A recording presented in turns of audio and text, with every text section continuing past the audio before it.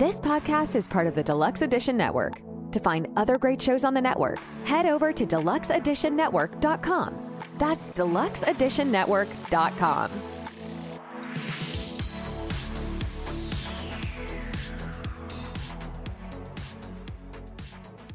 Oh, hey, we're back. What's up, Meg? Hey. Sorry to everybody that had to listen to just me on the last episode because it was Super Bowl weekend and it was pretty crazy. And we decided to do an episode, and instead of, us both just taking up all of our valuable Super Bowl time, I decided, let me just crush something out. So we did it. What'd you think of it, Meg? It was good. Was it? Did you even listen to it? Part of it. Oh, okay. I'll take it. This one, it's a little bit different. Sometimes we throw out some stuff about murders, and this is another one of those ones. Kind of like true crime. We're a history / true crime / whatever we want it to be. And that's fun. I'm really enjoying this. So this is a story that I don't think it was sent in, but it was something that I heard about and I wanted to learn more about it. And it's pretty wild. And I think we should just get right into this. I think we should do the intro. Yep. Before we do, shout out to Deluxe Edition Network. I appreciate everything out there. They're breaking out the different categories and everything on the website, so make sure you go check that out. It's all new. Casey's putting in the work. So go check it out, deluxeeditionnetwork.com. Check us out there. And the podcast of the month is the Films and Fermentation and Friends Talking Nerdy. And speaking of nerds, that's us.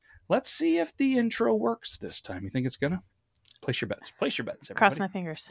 You're going to cross them? Mm-hmm. Okay, well, you let me know when we should try it. No.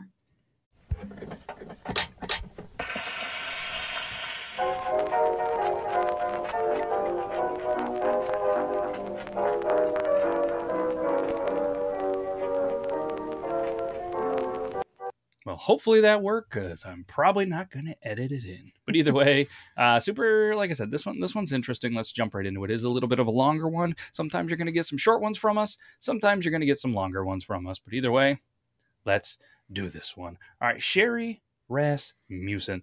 There's a lot of speculation. There's a lot of interesting stories that come from this. So let's just jump right into this. We're going to talk about who Sherri was to kind of get Meg up to speed. So she was a bright young woman, a nurse, a newlywed, lost her life in a way that shook the community. And again, we're going to talk about a little bit of a background. She was obviously a beloved daughter of Nels and Loretta Rasmussen and the sister of Teresa and Connie. She was just 29 years old and working as a nursing director at the Glendale Adventist Hospital. She was obviously super smart. She had a passion for helping others in the medical field. As a teenager, she actually skipped several grades and started college at just 16 years old. Wow. Isn't that wild? Like a Doogie Howser. Right. Unless I think Doogie was a little bit younger. Quite a bit younger, I think. And he was TV. This was real life. Mm-hmm. Her and her father had a very close relationship. And a lot of people even said that, it was kind of her father's pride and joy. Her father was a doctor, was a dentist, and really wanted Sherri to be a doctor as well. She chose the nurse life because she wanted to be a wife, a mom, and kind of not have a job that required her to be on call 24/7 and miss out on the lives of her children, which makes sense. Mm-hmm. She did end up finding the love of her life, a charming man who some even said could have been a male model, John Rutan. That's how you'd say that, right? Yeah. Yeah. Yeah. We're going to go with Mr. John Rutan. Well, you see John, might see Rutan. Sorry to the Rutan family if I said it wrong. He was absolutely, I was going to say he was he was crazy about Sherri. So two totally different things. Very much so. But unless you know the story, maybe he was crazy. I don't know the story. Going in blind. There you go. So you might be thinking, hey, how did they meet? Well, they met in the summer of 1984. Hell of a year, right? He was a recent graduate of UCLA. Their connection was immediate, and it really seemed like true love. It was the kind of love that was so strong, everything else didn't matter. It was like everything else in their life just kind of went away. They met, they fell hard, they fell in love, they were married in November of 1985. They get married, then the holiday kind of season sneaks up on you. They had a lot to be happy about. Families were visiting, and they were starting to really settle into their newly married life. John started a new job with an engineering company. She was the director, as we mentioned earlier. Things seem pretty good, but sometimes they're not always as good as they seem. And this is one of those times that it wasn't as good at all. It's a bummer. Yeah. So, speaking of bummers, or maybe not, John has a friend. Well, let's keep it like, yeah, he had a friend named Stephanie Lazarus. Lazarus. Stephanie Lazarus. That's how I would say it. That's what we're going with.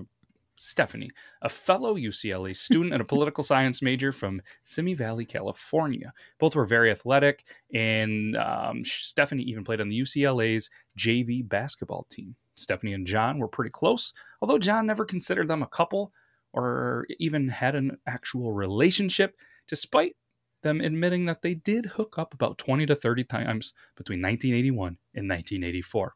There was an event that some believe could have really set off Stephanie, where she actually threw John a surprise party on his 25th birthday, unaware that he had been dating other women or that he had actually developed a serious relationship with Rasmussen.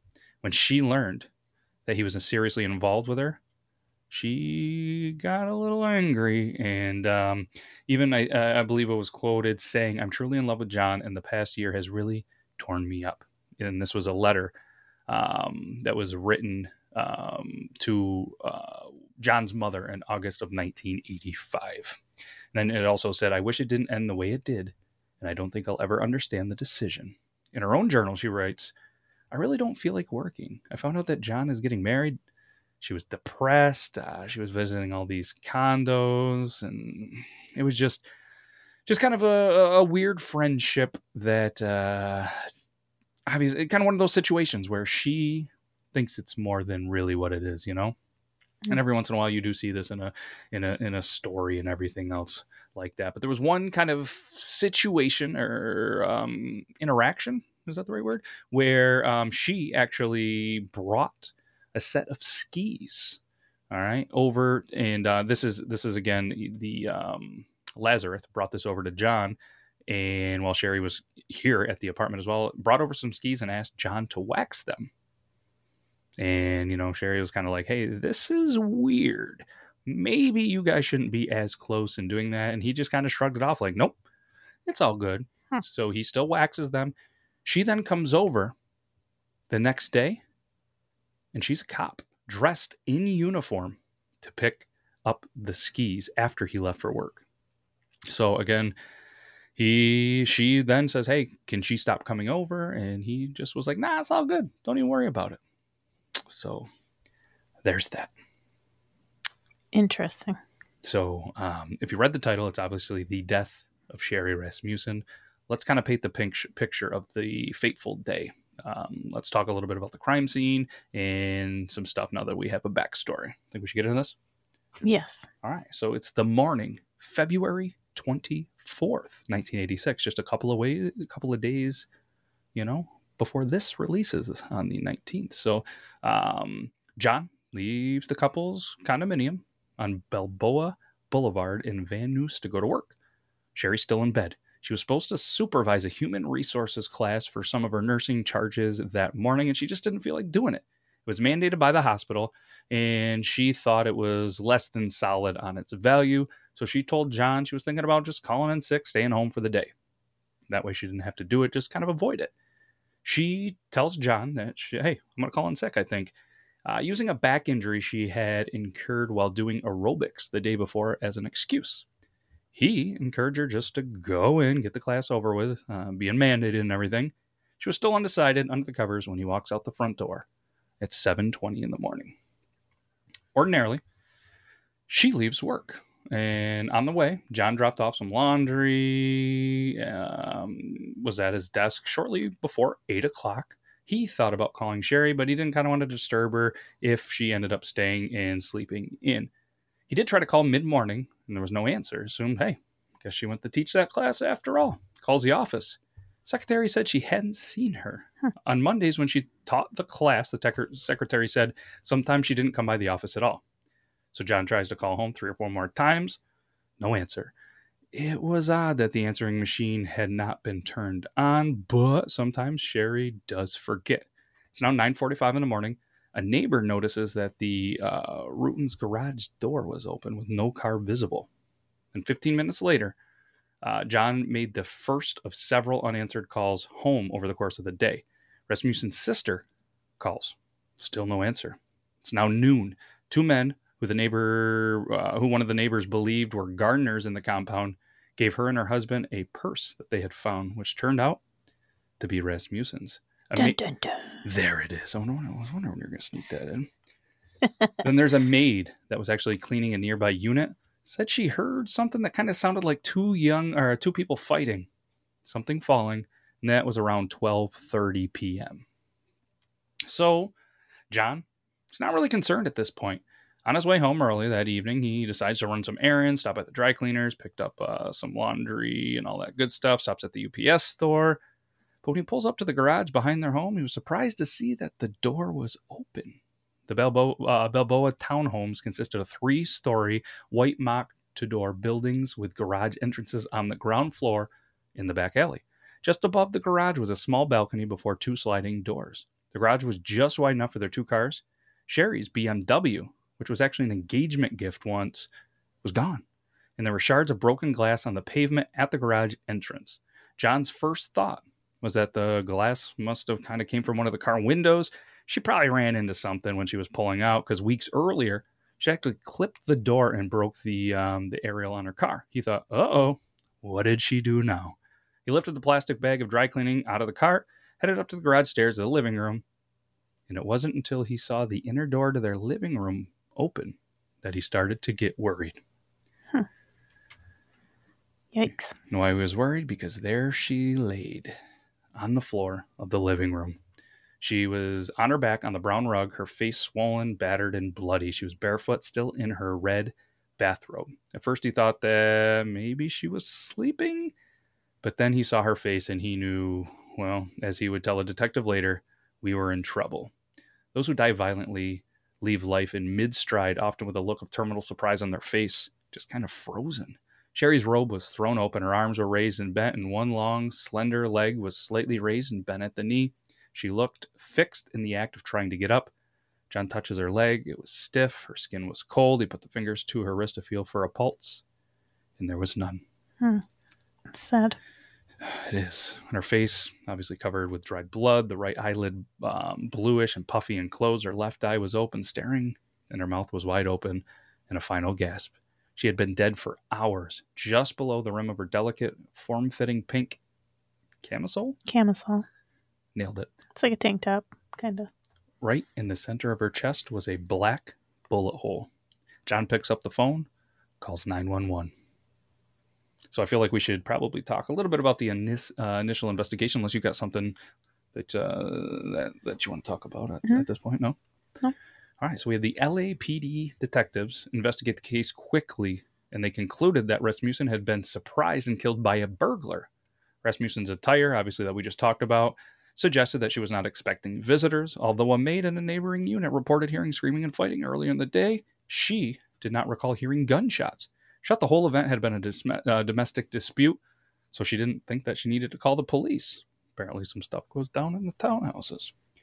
It appeared that the perpetrator had been in the process of taking electronic equipment when Rasmussen came upon them, and as a result, jewelry had been left behind and the vehicle was taken as a getaway vehicle. The abandoned BMW was recovered a week later, and there was just no new evidence there. The only other item that appeared to have been taken from the home was the couple's marriage license. Interesting. Right? Lead detective Lyle Mayer, John Mayer's probably distant cousin, did consider other possibilities. He quickly rolled out that the grieving Rutan, John, was not a suspect. He quit his job and moved from L.A. shortly after the murder. Sherri's father and the wife told Mayer about how she was being harassed by the cop, and they actually made note of it. And then later, John told police that Sherri and them just never really discussed. What is it again? Lazarus? Yeah, never discussed it. I mean, initially, obviously, hearing the story, that's got to be a suspect, right? You would think. Regardless, though, the police remained focused on the possibility of a burglary, especially in light of one reported in the same area later, in which one of the 2 reported suspects had been carrying a gun, possibly a .38 caliber, like the one that had been fired 3 bullets into Sherri, that were later identified by experts as a federal 38J plus P. I don't know much about guns, but that's what I put in our research. Mayer's partner, Steve Hooks, found a bite mark that was unusual because usually bite marks are, they happen during a struggle, and they're much more commonly inflicted by women, not men, while the majority of burglars tend to be male. However, because men have bitten opponents during fights as well, the burglary theory stood. And then, like we've seen so many times in the things that we've done, the case goes cold. Even with using a federal weapon. You would think that could potentially... That would be a red flag to look into that for this person. You would think so. Especially since he was there in uniform. You would think so. Huh. So the suspected burglars, to whom detectives ascribed to the crime, remain at large despite a follow-up newspaper story 8 months later. And now there's a reward by the Rasmussen family. The LAPD, preoccupied with the violence resulting from gang wars and the crack epidemic plaguing the city at the time, they were unable to devote much more attention to the case. The Rasmussen said the detectives at the Van Nuys office, pretty sure I'm saying that right, were often unhelpful when the family called, hanging up, putting them on hold. A year after the murder, the frustrated family reiterated their offer at a press conference and called for more action. That seems to be a very common theme, where families have to fight and fight and fight, especially in this time. And I get it. Well, I don't get it because I'm not a cop, but there's some busy, police task force and everything. So, and it does take time. So, but in the meantime, Lazarus continues working with the LAPD. She wanted to start her own private investigation firm, Unique Investigations. In 1987, she earned medals, including 1 gold at the World Police and Fire Games in San Diego. 1993, after stints at the department's Drug Abuse Resistance Education and Internal Affairs Division, she becomes a detective. 3 years later, she marries a fellow officer and adopted a daughter with him. Moving back to Simi Valley at work, she became an instructor at the police academy. So in the late 1990s, after DNA testing had kind of become more prominent, the LAPD formed a new unit that looked through forensic evidence collected from the department's cold case files to determine whether they had any potential new leads through DNA testing. Among the evidence seen as likely to do so was that collected from the Rasmussen residence. However, again, that was the late 90s. It's not till 2004 that another criminalist, Jennifer Francis, was able to analyze this DNA. Some of the evidence from the Rasmussen case, including that which might have contained the suspect's DNA, was missing, having been collected in 1993 by another detective. Interesting. All right. Sounds very suspicious. It almost sounds like somebody knows what they're doing. Francis did not find any matches in the combined DNA index system database, but did find that the saliva in it had come from a female, undermining the initial detective's burglary theory. Several years later, time continually ticks on. This poor family. Francis claimed that unusually she had access to not just the sample, but the entire case file, which had been given to her to help her decide which other samples to analyze. Upon discovering that the biter and likely perpetrator was female, she reviewed it and came across a report of a third-party female who allegedly harassed the victim at her job and residence before the murder. So Francis asked the detective supervising her if this woman had been investigated, to which he supposedly responded with, "Oh, you mean the LAPD detective?" He elaborated that the woman, a former girlfriend of the victim's husband, was in fact a current LAPD detective, but she's not a part of this, they said. He insisted that the case was simply a burglary, as the department had long concluded no other detective would pursue the case, and the evidence goes back into the files. That's crazy. Isn't it?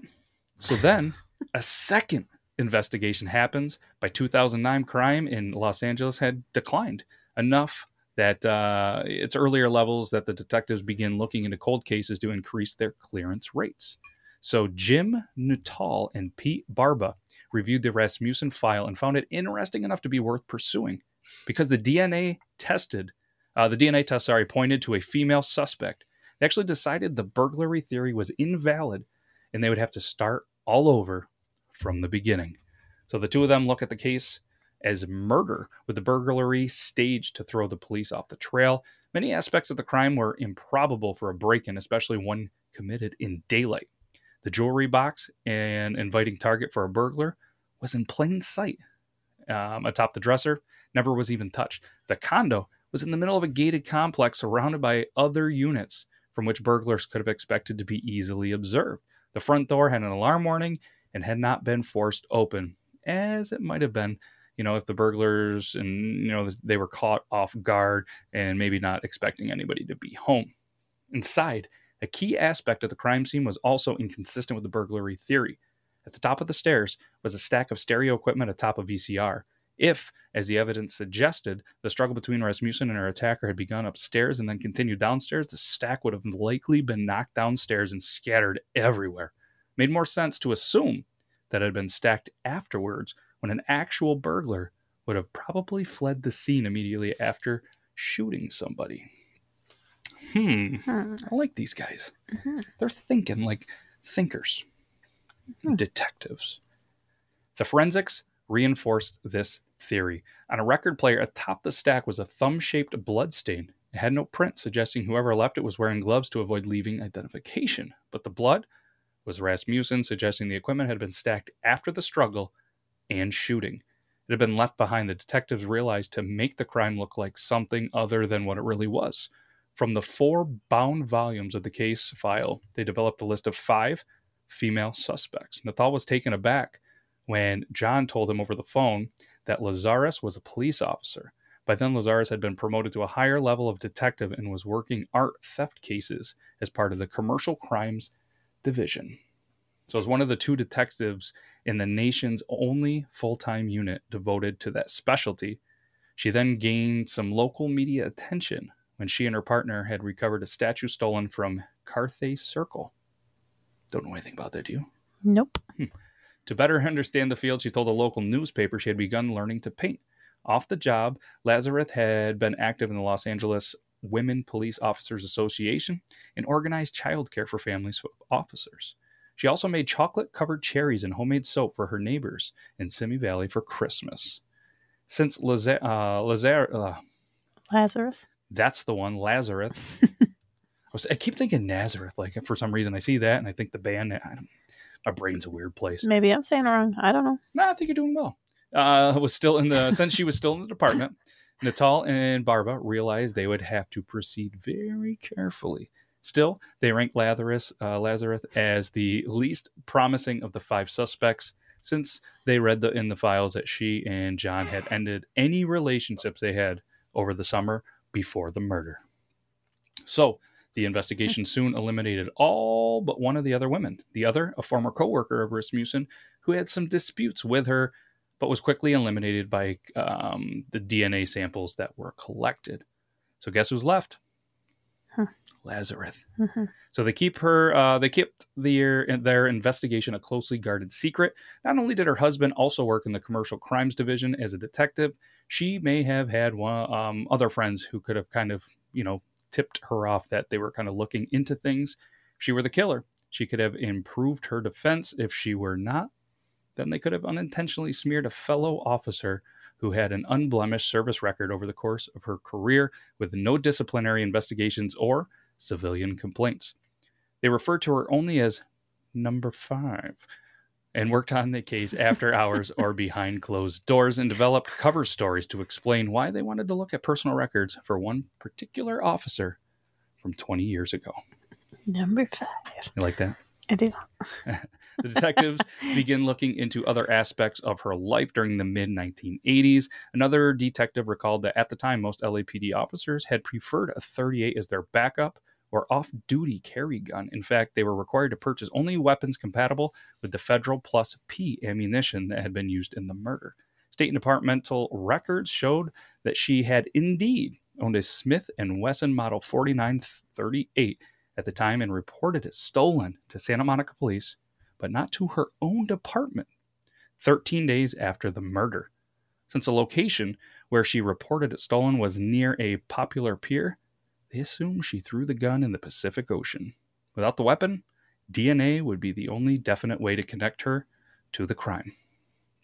So they then, Natal and Barba theorized from their own experience about how an LAPD officer would commit a murder. It would be better to do it on a day off, and departmental records showed that she indeed had been off that day that she was killed. My. Officers would know better than to use their duty gun, since it would then have to be disposed of after the crime, and penalties for losing a duty gun or failing to prevent its theft were pretty severe. Instead, it made sense to use a backup gun like the .38.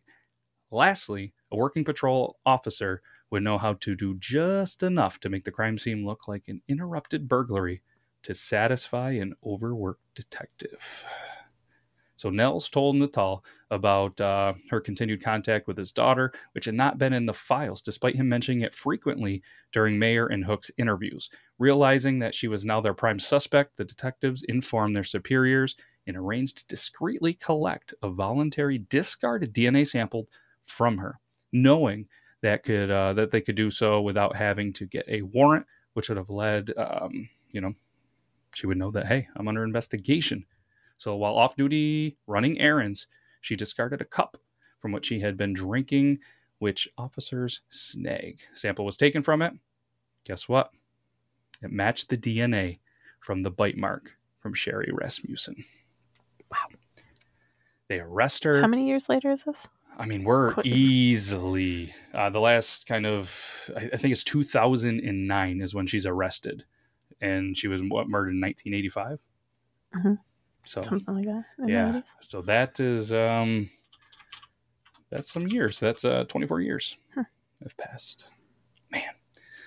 Rob Bubb, the homicide detective supervisor with an amazing name, began letting his senior officers all the way up to Chief William Breton. I don't know. It sounds fancier with Breton. And they know of the case along the senior prosecutors from the Los Angeles County District Attorney's Office. It was transferred to the Robbery Homicide Division, RHD, which handled many of the department's high-profile cases, including the Art Theft Bureau, where she worked herself. Her arrest was planned carefully. On the day of the arrest, in June 2009, dozens of officers arrive. I think this is going to go down. Shock and awe. What? Surprise. Oh, okay. Yeah. Well, after being briefed on a search warrant, they were told it would be executed outside the city. But with few details beyond that, they went to wait near her house. And guess what? Excuse me. A short time later, detectives from the RHE who had been selected for their lack of personnel connection to her called her from the lockup at Parker Center, the department's headquarters. They ordered that the location would be used, since she would have to surrender her gun and equipment belt in order to enter it, limiting the possibility she might resist violently when she was arrested. That's smart. Yeah. Okay. Then they realize, obviously, she would not only say, hey, I'm going to be arrested, but I may be the prime suspect. I'm going to get a little squirrely. So the detectives, Greg Stearns and Dan J, told her that they had someone in custody who they wanted to talk to about art theft. So she checks her gun and everything, enters the interrogation room. They explain that this was really about some loose ends they were trying to tie up to the Rasmussen case, since her name had come up in the investigation. They claimed that they wanted a private setting because, while John was an old boyfriend, she had kind of been long married to someone else, and they didn't want the private life to become the subject of office gossip. Stearns and Dan J knew that they would have to tread carefully, since she herself was aware of the police interview techniques and her rights to silence in legal counsel, which she could invoke at any time. That's got to be tricky. Mm-hmm. You know everything. Man. So that was basically tricking her at this point. Yeah, they're out thinking a thinker. You know what I mean?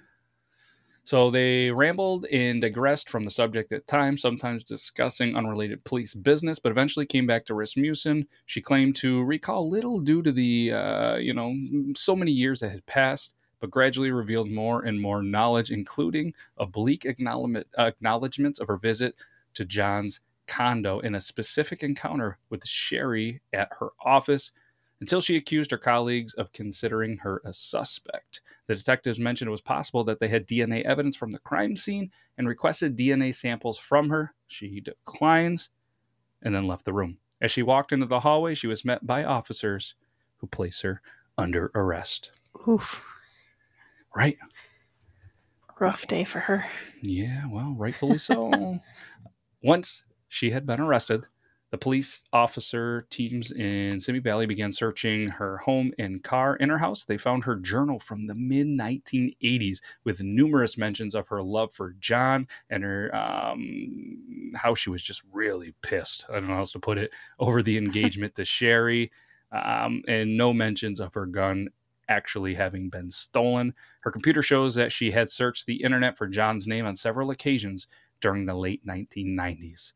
As the investigating detectives had been, many of other LAPD officers were stunned at the idea that she could have actually murdered somebody. I mean, you got to think she's done a lot since then for the community. She was making chocolate-covered cherries for people, adopting kids. You know what I mean? Like she seems like a pretty decent person, but she wasn't.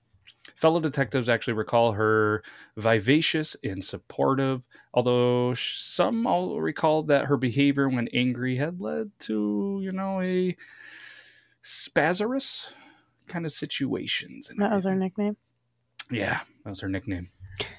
I mean, she spazzed. Anyways, a case she had been developing from her art theft work with elder abuse and real estate fraud aspects had to be dropped, since it was highly unlikely that it could be prosecuted successfully if the lead investigator herself were facing a murder charge. So after she arrested, she was allowed to retire from the LAPD. She was held in Los Angeles County Jail. A bail hearing was not held for almost 6 months. Judge Robert J. Perry surprised both sides when he set the amount at $10 million in cash, well above what the defense had suggested and more than twice what prosecutors had proposed. The case against her was very strong, he said, and thus she would be at risk to flee the country or obtain weapons through her husband. Their lawyer, Mark Overland, said the judge did not understand the case well and contrasted the high figure with the $1 million set for Robert Blake and Phil Spector when they were charged with murder. Several months later, her brother claimed she was not receiving adequate treatment from an unspecified cancer while in custody. So she did it, she murdered, and she spends a lot of time in jail. Wild, right? Man, oh man. And you would have thought I had a quote prepared, but I didn't, and I'm sorry. Do you want to read the sources while I on the fly find a quote? Or would you like me to read it? Findagrave.com, thecrimewire.com, vanityfair.com, and our favorite, Wikipedia. So what's your overall kind of just take on this? It's just wild how long some of these cases take to unravel. I mean, I know it's a lot due to like technology and advances in science. But man, that's a long time. Long time for that poor family. All right, well, the first quote that I see in here is, "The more I research the police, the more it reinforces my beliefs that they are shady and potentially dangerous." By Stephen McGee. Okay. That was a good one, right? Well said, Stephen McGee. I don't know anything about you, but oh man, it's just a crazy story. That it, you know what I mean? And the parents, they seem to know exactly what was going on the whole time. And for just to be a burglary. I know. I just think it's crazy that so many pieces of it always I don't know, it seems, not always, I shouldn't say always, but seems to be missing pieces that were presented that nobody does anything with. Yeah. They just pretend they never were said or given to them. So just to kind of, we don't want to leave you hanging, and this one was fairly recently by the time it actually went to court. There was deliberation. She's then 52 at the time, and this is in 2023, was convicted of first-degree murder. She was actually sentenced to 27 years to life in prison and is still serving her sentence at the California Institution for women in Corona. Yeah. And like I said, initially suitability parole hearing took place on November 16, 2023, and she was recommended for parole. So I guess we'll have to see. Maybe we'll do a follow-up episode just quickly at some point to kind of see potentially how you wouldn't think that she would make parole, but you never know. Crazy, right? Mm-hmm. But all right, that's all we got. I'm going to wrap this up. Can't thank you enough, Meg. For anybody that's still listening, again, this is a little bit of a longer episode. Like I said, we just really, if we're going to do some true crime stuff, we really want all of the details. We want to build the story, and we just wanted to kind of see how this does, and hopefully you guys enjoyed it. Did you like that, Meg? Yeah, that's a good one. If anything, it got us 30 to 40 minutes away from the crazy kids in the house. But either way, we can't thank you enough. We'll be back next week for another episode of the Your Town Podcast. Hopefully you guys have a good rest of your day and week. And that's all I got. You got anything else? Nope. All right. Take care, everybody. Bye. Okay, later. Bye. Bev's Video Kingdom. Because the movies won't talk about themselves. So Andy crawls through this river of shit. He comes out, visits a dozen banks, and no one's like, I'm a little concerned about the guy in the suit. Right. It smells like shit. You mean the guy that literally washed himself in a river full of shit and is supposed to suddenly smell good? Dude, that's completely the mall rat stink palm, which takes like 3 or 4 days to wash off. Oh, last time I scratched my ass, it smelled like Bigfoot's dick for a week. Bev's Video Kingdom. Listen wherever you get your podcasts. Hi, I'm Dawn Brody, a comedian with a history degree and the host of the podcast HILF, History I'd Like to Fuck.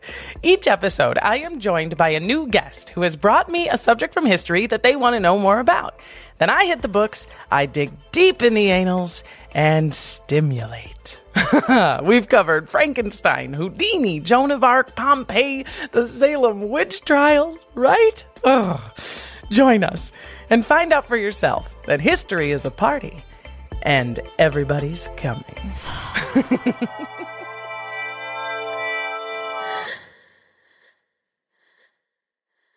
This is Take on the World with Johnny and Mike.